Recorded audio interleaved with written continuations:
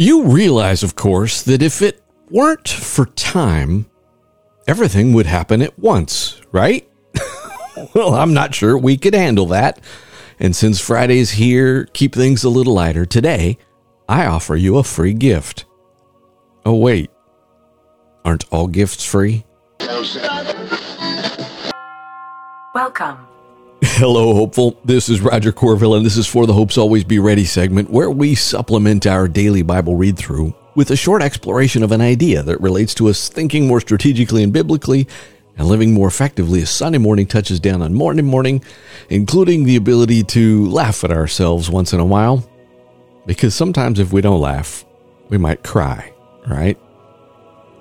For instance, just this week, I was longing for the good old days when the worst line of malarkey we ever heard was, "I tried it, but I didn't inhale."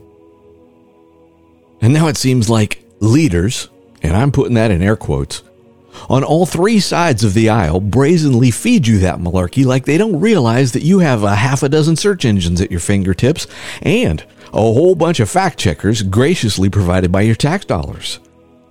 Sure, I said that other thing that entirely contradicts what I just said today, but that was so 3 months ago. But the funniest stuff is rooted in truth, right?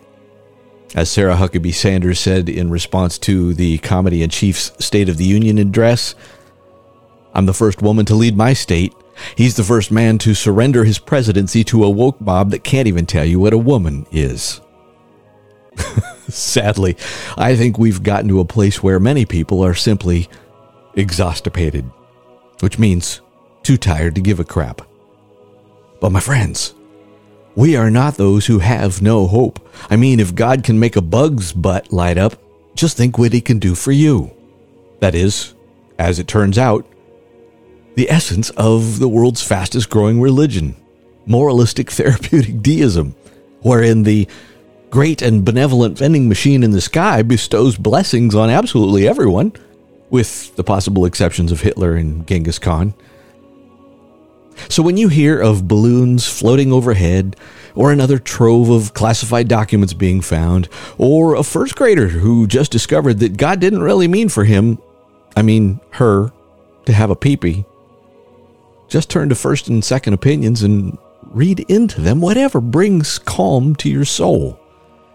And don't forget to thank that amorphous, nice, androgynous person in the sky for the free gift of time, or all this stuff would be happening at once.